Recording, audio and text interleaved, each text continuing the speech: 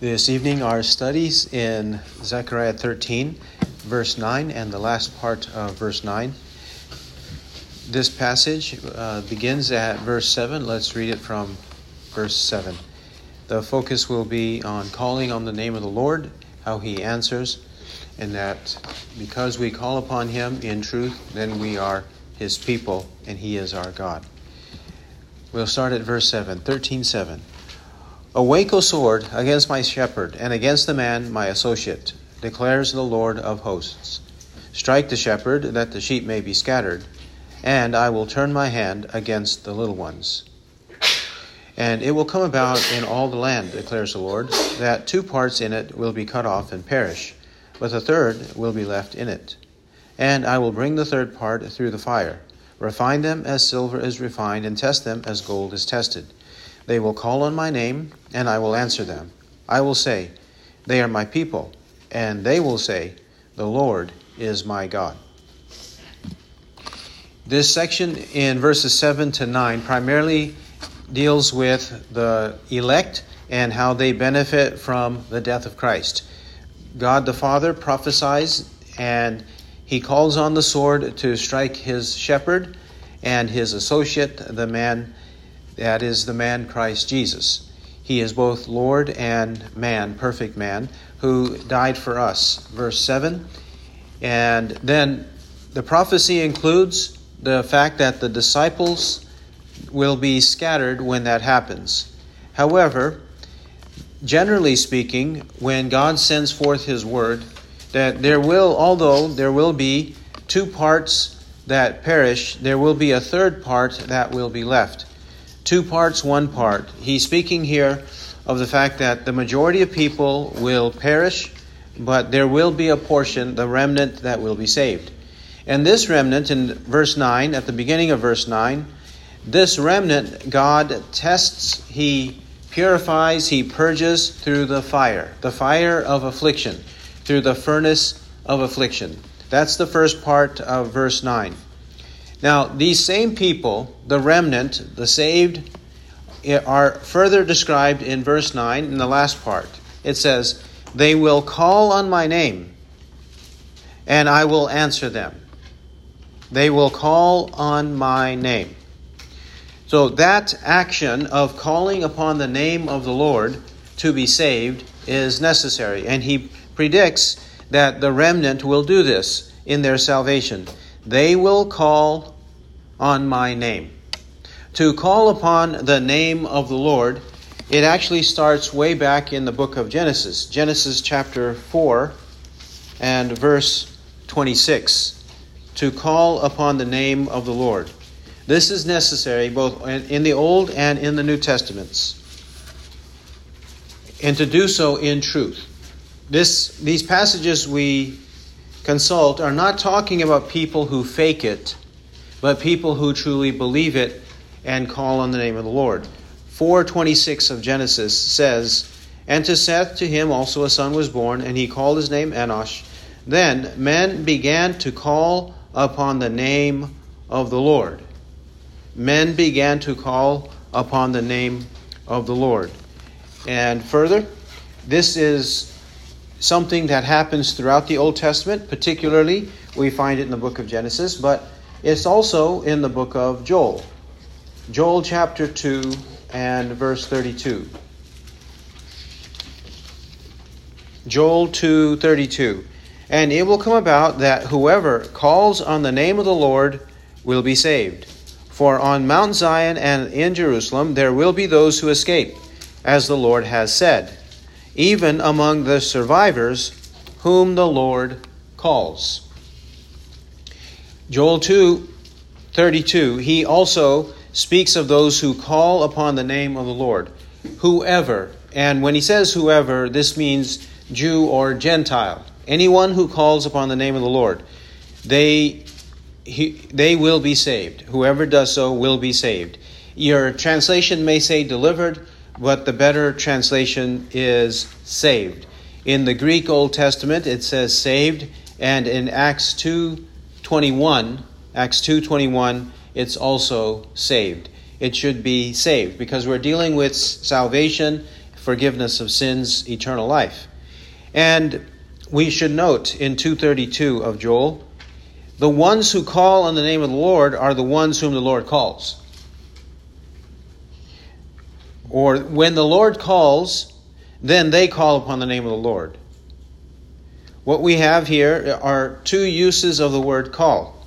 The Lord, in his effectual call by the Holy Spirit, he calls upon the escapees. He calls upon those who are delivered. He calls upon the survivors, the saved. He calls on them to be saved, and then they call upon the name of the Lord, and they are saved.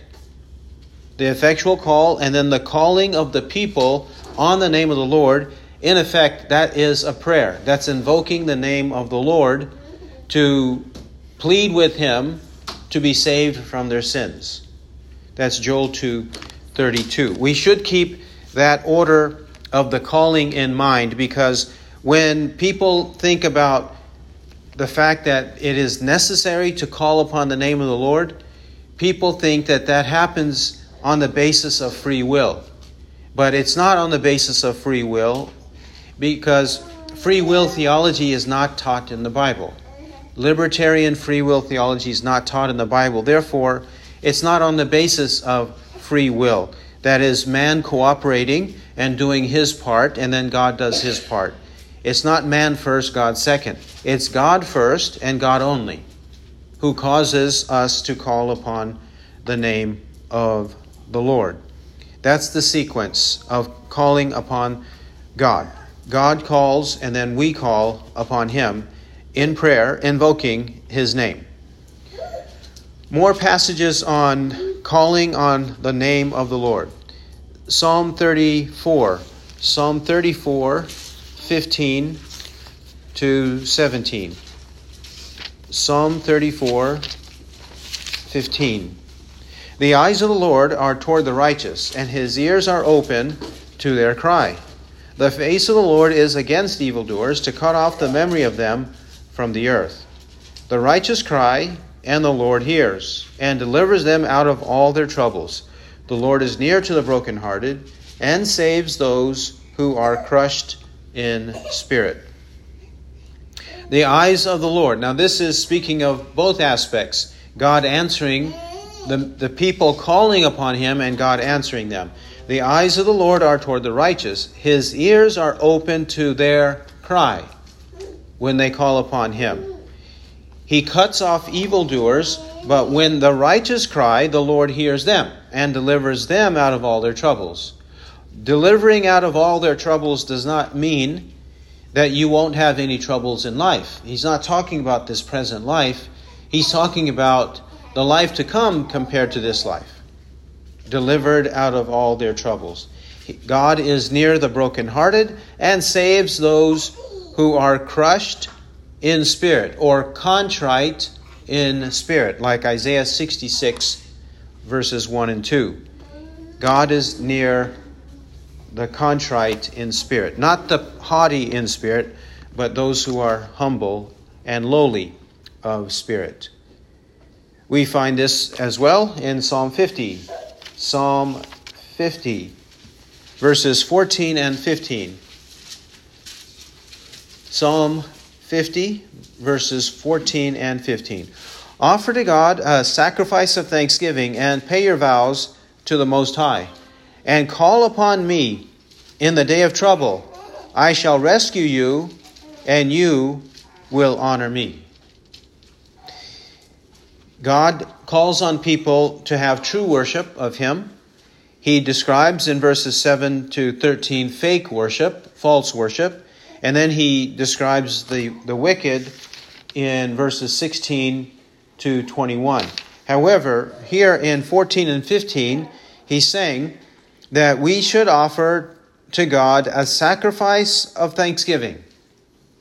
He wants true, thankful lips. He means the sacrifice of the lips, giving thanks to God for who he is and what he's done for us. And pay our vows to him. Because when we are converted, we are then determined and resolute to keep the way of the Lord. And this must be until the end. He who endures till the end shall be saved. So we must pay our vows to God, never break them, and never go back and wallow in the mire. We cannot be dogly and hogly, according to 2 Peter 2:22. A dog returns to its own vomit, and a hog, or a sow, after washing, returns to wallowing in the mire. That's not what should happen. We should pay our vows when we call upon Him. And when we do call upon Him in the day of trouble, and what is this time or day of trouble? That is when we recognize our sin and need to call upon Him for repentance and forgiveness of sins. Then He says, I will rescue you, and you will honor me. I will rescue you or save you, and you will honor me. You will then live a life pleasing and honorable to the Lord. The next passage comes from Zechariah 12 and verse 10. And this will also remind us of the fact that we call upon Him because He first pours out His Spirit upon us. Zechariah 12:10. And I will pour out on the house of David and on the inhabitants of Jerusalem the spirit of grace and of supplication, so that they will look on me whom they have pierced. And they will mourn for him as one mourns for an only son, and they will weep bitterly over him like the bitter weeping over a firstborn. This is a prediction of Christ being pierced or crucified, and the ones who are guilty of this, or some of those who are guilty of this, will repent, as we find in the book of Acts, such as the Apostle Paul. And a great many of the priests were becoming obedient to the faith. Acts chapter 6, verse 7. They did so, but it first took what? Before they mourn over their sins and what they did to Christ, what has to happen? The spirit of grace and of supplication. To supplicate means to petition or to appeal to God. And how do we do so unless the spirit of grace and of supplication is poured out upon us? When He is, then we mourn over our sins. And we repent and believe in the cross of Christ. So there we have calling on the name of the Lord in the Old Testament. Now this will also be wrapped up in a very neat package in Romans 10. Romans chapter 10. A couple of these verses as well as others are put together here. Romans 10, 8 to 13. Romans 10, verse 8. But what does it say? The word is near you, in your mouth and in your heart. That is, the word of faith which we are preaching. That if you confess with your mouth Jesus as Lord and believe in your heart that God raised Him from the dead, you shall be saved. For with the heart he believes, resulting in righteousness, and with the mouth he confesses, resulting in salvation. For the Scripture says, whoever believes in Him will not be put to shame. For there is no distinction between Jew and Greek, for the same Lord is Lord of all, abounding in riches for all who call upon Him. For whoever will call upon the name of the Lord will be saved. The word that's near us is the word of faith, or the word of Christ, the gospel. 10:17 calls it the word of Christ. 10:8 calls it the word of faith. The word of faith, which is faith in Christ, and the words that Christ delivered to us, that's what Moses preached according to verse 8. That's Deuteronomy 30, verse 14. And what did Moses preach in the book of Genesis, Exodus, Leviticus, Numbers, and Deuteronomy? What did Moses preach? He preached that if you confess with your mouth Jesus as Lord and believe in your heart that God raised Him from the dead, you shall be saved. It's necessary to confess and to believe, because when we believe, it results in righteousness. When we confess, it results in salvation. He further proves this point based on the Old Testament in verse 11 by citing Isaiah 28:16. Verse 11 is Isaiah 28:16, where in Isaiah also preached that it was necessary to believe in Christ, so that we are not put to shame on the day of judgment. Then in verses 12 and 13, he proves that this gospel, this word of faith, word of Christ, is for all who call upon him. For all who call upon him, whether Jew or Greek. Whether Jew or Greek. Weren't the people before the time of Abraham excluded from the lineage of Abraham? Because they were not his descendants. They were his ancestors. So how were Adam, Abel, Enoch, Noah, Seth, Shem, how were they saved before Abraham? They weren't Jews. They weren't Hebrew people in the way that we use the word, descendants of Abraham, Isaac, and Jacob. So whether it's Jew or Greek, whether there's this distinction before Abraham or after Abraham, there is no need for a distinction in reference to salvation, because this is for all who call upon him. Call upon the name of the Lord Jesus to be saved. It's necessary to call on him. Now, those who call on him in truth, receive an answer from God. It says in Zechariah 13:9, "And I will answer him." I will answer him. To have this assurance that when we call on the name of the Lord and that he will definitely answer us is meant for our comfort, peace, and assurance. That when we call on him, he will answer us. And he says so, I will answer him.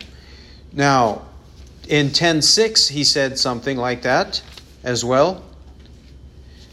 10:6, "And I shall strengthen the house of Judah, and I shall save the house of Joseph, and I shall bring them back, because I have had compassion on them. And they will be as though I had not rejected them, for I am the Lord their God. And I will answer them."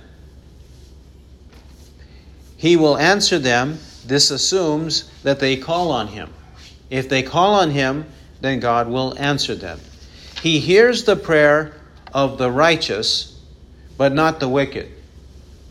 God hears the prayer, the calling on his name of those who are righteous, but not the wicked. And when do we become righteous? When God changes our heart and grants us faith and repentance, that's when we call on him. At that point, we are in the category of righteous, not wicked. But those who are still in a state of wickedness, God does not answer them. He's not obliged to answer their prayers. In the book of Proverbs, we see this in chapter 15. Proverbs 15:8. 15:8. "The sacrifice of the wicked is an abomination to the Lord, but the prayer of the upright is his delight." Proverbs 21:27. 21:27. "The sacrifice of the wicked is an abomination. How much more when he brings it with evil intent?" The sacrifice of the wicked is an abomination. How much more when he brings it with evil intent? Proverbs 28:9. 28:9. "He who turns away his ear from listening to the law, even his prayer is an abomination." His prayer is an abomination if he turns away from listening to the law of God. No need to pray, because it is detestable in the sight of God. And also it says in 1 Peter 3:7, addressing the husbands and the way they treat their wives, so that your prayers may not be hindered, which means God won't consider and answer prayers when that occurs. 1 Peter 3:7. So that's how he deals with the wicked. But he's promising here and assuring us, and I will answer them. The righteous, on the other hand, have this confidence in God. Isaiah 58:9. Isaiah 58:9. Then you will call, and the Lord will answer. You will cry, and he will say, Here I am. If you remove the yoke from your midst, and the pointing of the finger and speaking wickedness. When one lives righteously before the Lord, then when we cry to him, he will answer us and say, Here I am. He'll answer our prayers. Isaiah 65. Isaiah 65, verse 24. 65 and 24. It will also come to pass that before they call, I will answer. And while they are still speaking, I will hear. Before they call, I will answer. And while they are still speaking, I will hear. This actually did happen to a righteous man, the prophet Daniel. Daniel chapter 9. Daniel chapter 9, verses 1 to 19 are his prayer, righteous prayer, confessing his sins and the sins of the people to the Lord. And he pleads with God to forgive them, to listen and to take action by the time we reach verse 19. And we find in verse 20, we'll read 20 to 23. Now while I was speaking and praying and confessing my sin and the sin of my people Israel, and presenting my supplication before the Lord my God in behalf of the holy mountain of my God, while I was still speaking in prayer, then the man Gabriel, whom I had seen in the vision previously, came to me in my extreme weariness about the time of the evening offering. And he gave me instruction and talked with me and said, O Daniel, I have now come forth to give you insight with understanding. At the beginning of your supplications the command was issued, and I have come to tell you, for you are highly esteemed. So give heed to the message and gain understanding of the vision. It says it repeatedly, verse 20, while I was speaking and praying. 21, while I was still speaking in prayer. And in verse 23, at the beginning of your supplications, the command was issued. Why was God so quick, so eager to answer the prayer of Daniel? Because he was righteous. And before he finished praying, God sent the angel in the form of a man, Gabriel, to answer and to help him understand the vision. Jeremiah 29. Jeremiah 29, 11 to 14. Jeremiah 29, 11 to 14. For I know the plans that I have for you, declares the Lord, plans for peace and not for evil, to give you a future and a hope. Then you will call upon me and come and pray to me, and I will listen to you. And you will seek me and find me when you search for me with all your heart. And I will be found by you, declares the Lord. And I will restore your fortunes and will gather you from all the nations and from all the places where I have driven you, declares the Lord. And I will bring you back to the place from where I sent you into exile. In 11, the plans that God has are plans for peace and not for evil or calamity, to give us a future and a hope. This is in the midst of afflictions. Then verse 12, then you will call upon me and come and pray to me, and I will listen to you. I will listen to you means I will answer you when you call upon me in prayer. You'll seek me and find me when you search for me with all your heart. That's the kind of earnest, diligent prayer that should be offered to God. Then he says in 14, and I will be found by you, which also speaks of his sovereignty. I will be found by you. It's not that we go finding God, but God is the one who is, he says, I will be found by you. God is the one orchestrating this finding of him. And the restoration. He will fully restore those who call upon him in truth. This is further a New Testament assurance that God will answer. When we pray, that God will indeed hear our prayers, hear our pleas. We find this in John 16. John chapter 16 and verses 23 to 24. John 16, 23 to 24.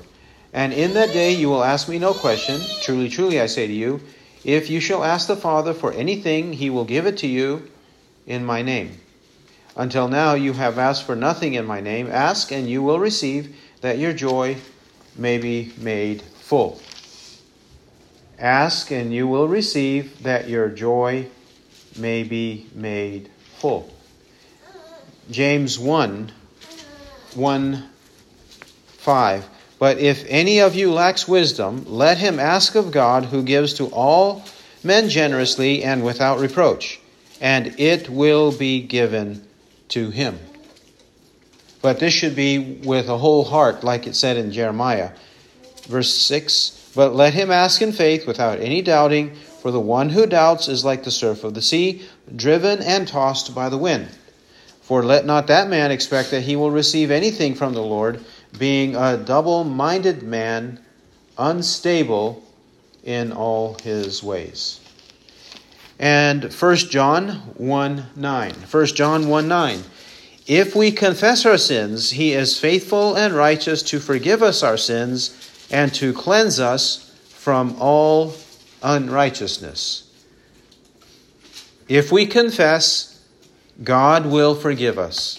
He'll forgive us and cleanse us from all unrighteousness. Also, 3:19.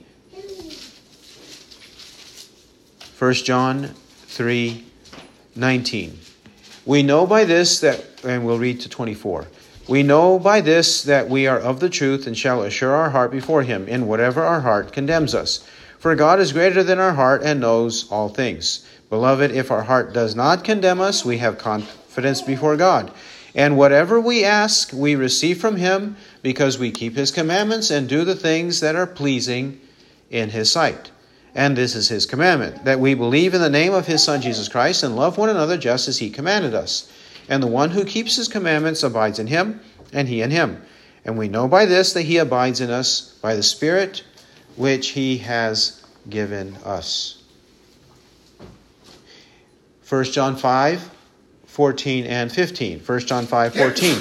And this is the confidence which we have before him, that if we ask anything according to his will, he hears us. And if we know that he hears us in whatever we ask, we know that we have the requests which we have asked from him. The assurance that God will answer us when we call upon him in truth. Further, not only will God answer us, God will say in Zechariah 13:9, it says, I will say, They are my people. They are my people. For God to make that declaration, to make that announcement, is a very important announcement.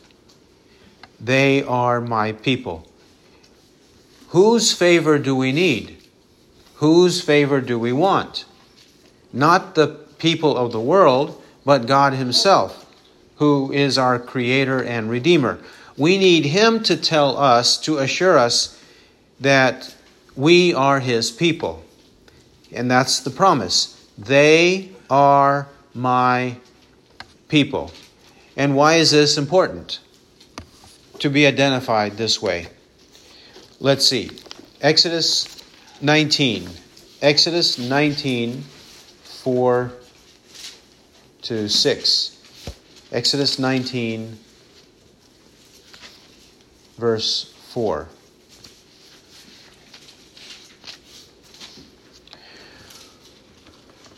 You yourselves have seen what I did to the Egyptians and how I bore you on eagle's wings and brought you to myself. Now then, if you will indeed obey my voice and keep my covenant, then you shall be my own possession among all the peoples, for all the earth is mine. And you shall be to me a kingdom of priests and a holy nation. These are the words that you shall speak to the sons of Israel. God, He marvelously delivered the people out of Egypt. And then in verse 5, He presents a condition. Now then, if you will indeed obey my voice and keep my covenant. After the grace of God was demonstrated to them in verse 4, now that grace of God is supposed to work in them for them to obey and keep His covenant. And if that happens, then they shall be my own possession among all the peoples. For all the earth is mine. And only then will they be a kingdom of priests and a holy nation. But if they don't do that, if they don't obey and keep His covenant, then they are not going to be His own possession, His own people. They will not be a kingdom of priests, and they will not be a holy nation. In fact, God already disowned them in Deuteronomy 32, in the days of Moses. He made this promise to them and this condition, but in Deuteronomy 32, 5 and 6, we read that God already disowned them as not His people. And why? We'll see here. 32, 5. They have acted corruptly toward Him. They are not His children because of their defect, but are a perverse and crooked generation. Do you thus repay the Lord, O foolish and unwise people? Is not He your Father who has bought you? He has made you and established you. He says that in truth they are not His children. In fact, they are a perverse and crooked generation. They are a foolish and unwise people. They don't belong to Him because their wicked deeds manifest who they really are. Hosea chapter 1. The book of Hosea, chapter 1.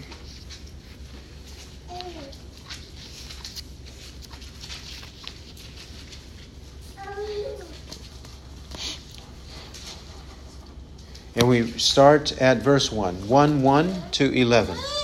The whole chapter. We're going to see a contrast here. People disowned by God, and then people owned by God. First, disowning, and then the owning. 1:1. The word of the Lord which came to Hosea the son of Beeri in the days of Uzziah, Jotham, Ahaz, and Hezekiah, kings of Judah, and during the days of Jeroboam, the son of Joash, king of Israel. When the Lord first spoke through Hosea, the Lord said to Hosea, Go, take to yourself a wife of harlotry, and have children of harlotry, for the land commits flagrant harlotry, forsaking the Lord. So he went and took Gomer, the daughter of Diblaim, and she conceived and bore him a son. And the Lord said to him, Name him Jezreel, for yet a little while, and I will punish the house of Jehu for the bloodshed of Jezreel, and I will put an end to the kingdom of the house of Israel. And it will come about on that day that I will break the bow of Israel in the valley of Jezreel. Then she conceived again and gave birth to a daughter. And the Lord said to him, Name her Lo Ruhamah, for I will no longer have compassion on the house of Israel, that I should ever forgive them. But I will have compassion on the house of Judah, and deliver them by the Lord their God, and will not deliver them by bow, sword, battle, horses, or horsemen. When she had weaned Lo Ruhamah, she conceived and gave birth to a son. And the Lord said, Name him Lo Ami, for you are not my people, and I am not your God. You are not my people, and I am not your God. Well, these three children, the first one in verse 4, the son Jezreel, God sows. God is sowing judgment or scattering judgment against the evildoers in Israel. In verse 6, a daughter is born with the name Lo Ruhamah, meaning no compassion. Lo means no in the Hebrew language. Lo means no. And Ruhamah, compassion or mercy. No compassion. That's the name of the daughter. No compassion. Then in verses 8 and 9, a son is born, another son. And what is his name? Lo Ami. Ami means my people. Lo is no. So not my people. That's the name of the son. Not my people. Why? Because of their sins. Yet in verse 7 and in verses 10 to 11, we have redemption. In verse 10, Yet the number of the sons of Israel will be like the sand of the sea, which cannot be measured or numbered. And it will come about that in the place where it is said to them, You are not my people, it will be said to them, You are sons of the living God. And the sons of Judah and the sons of Israel will be gathered together, and they will appoint for themselves one leader, and they will go up from the land, for great will be the day of Jezreel. This passage is actually a passage that relates to the ingathering of God's people throughout the world, Jews and Gentiles. Because where it is said to them, You are not my people, it will be said to them, You are sons of the living God. The people who currently are not considered God's people will one day be considered God's people. That's the point. And who are not God's people when Hosea is saying it? The Gentiles. In terms of the covenant relationship, they're not his people, but they will be his people. In chapter 2, verse 23, Hosea 2:23, And I will sow her for myself in the land. I will also have compassion on her who had not obtained compassion. And I will say to those who were not my people, You are my people. And they will say, You are my God. Which is what essentially we have in Zechariah 13:9. I will say they are my people, and they will say the Lord is my God. Because God's compassion comes upon them, therefore they respond like this. We find these passages quoted in the New Testament. The first is in Romans 9 to prove the same point. Romans 9:25 and 26. Romans 9:25. As he says also in Hosea, I will call those who were not my people, and her who was not beloved, beloved. And it shall be that in the place where it was said to them, you are not my people, there they shall be called sons of the living God. Romans 9:25 is Hosea 2:23, and Romans 9:26 is Hosea 1:10. 1 Peter chapter 2.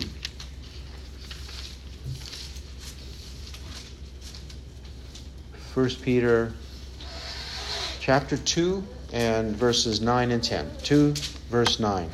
But you are a chosen race, a royal priesthood, a holy nation, a people for God's own possession, that you may proclaim the excellencies of him who called you out of darkness into his marvelous light.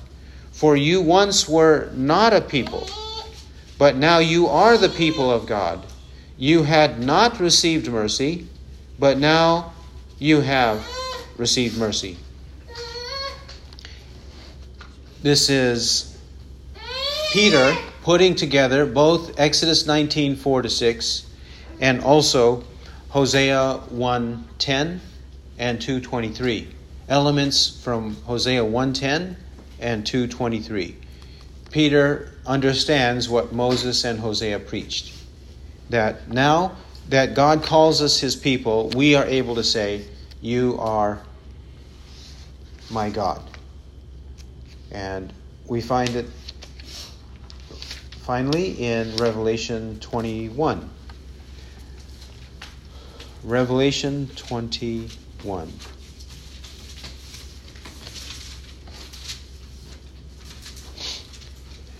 In the new heavens and new earth, it says in 21:3, and I heard a loud voice from the throne saying, behold, the tabernacle of God is among men, and he shall dwell among them, and they shall be his people, and God himself shall be among them. Further, 21:7, he who overcomes shall inherit these things, and I will be his God, and he will be my son.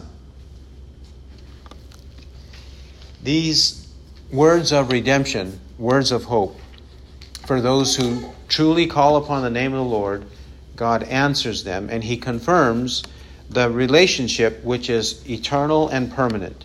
They are my people, and we will say, the Lord is my God. He who has ears to hear, let him hear what the Spirit says. Amen.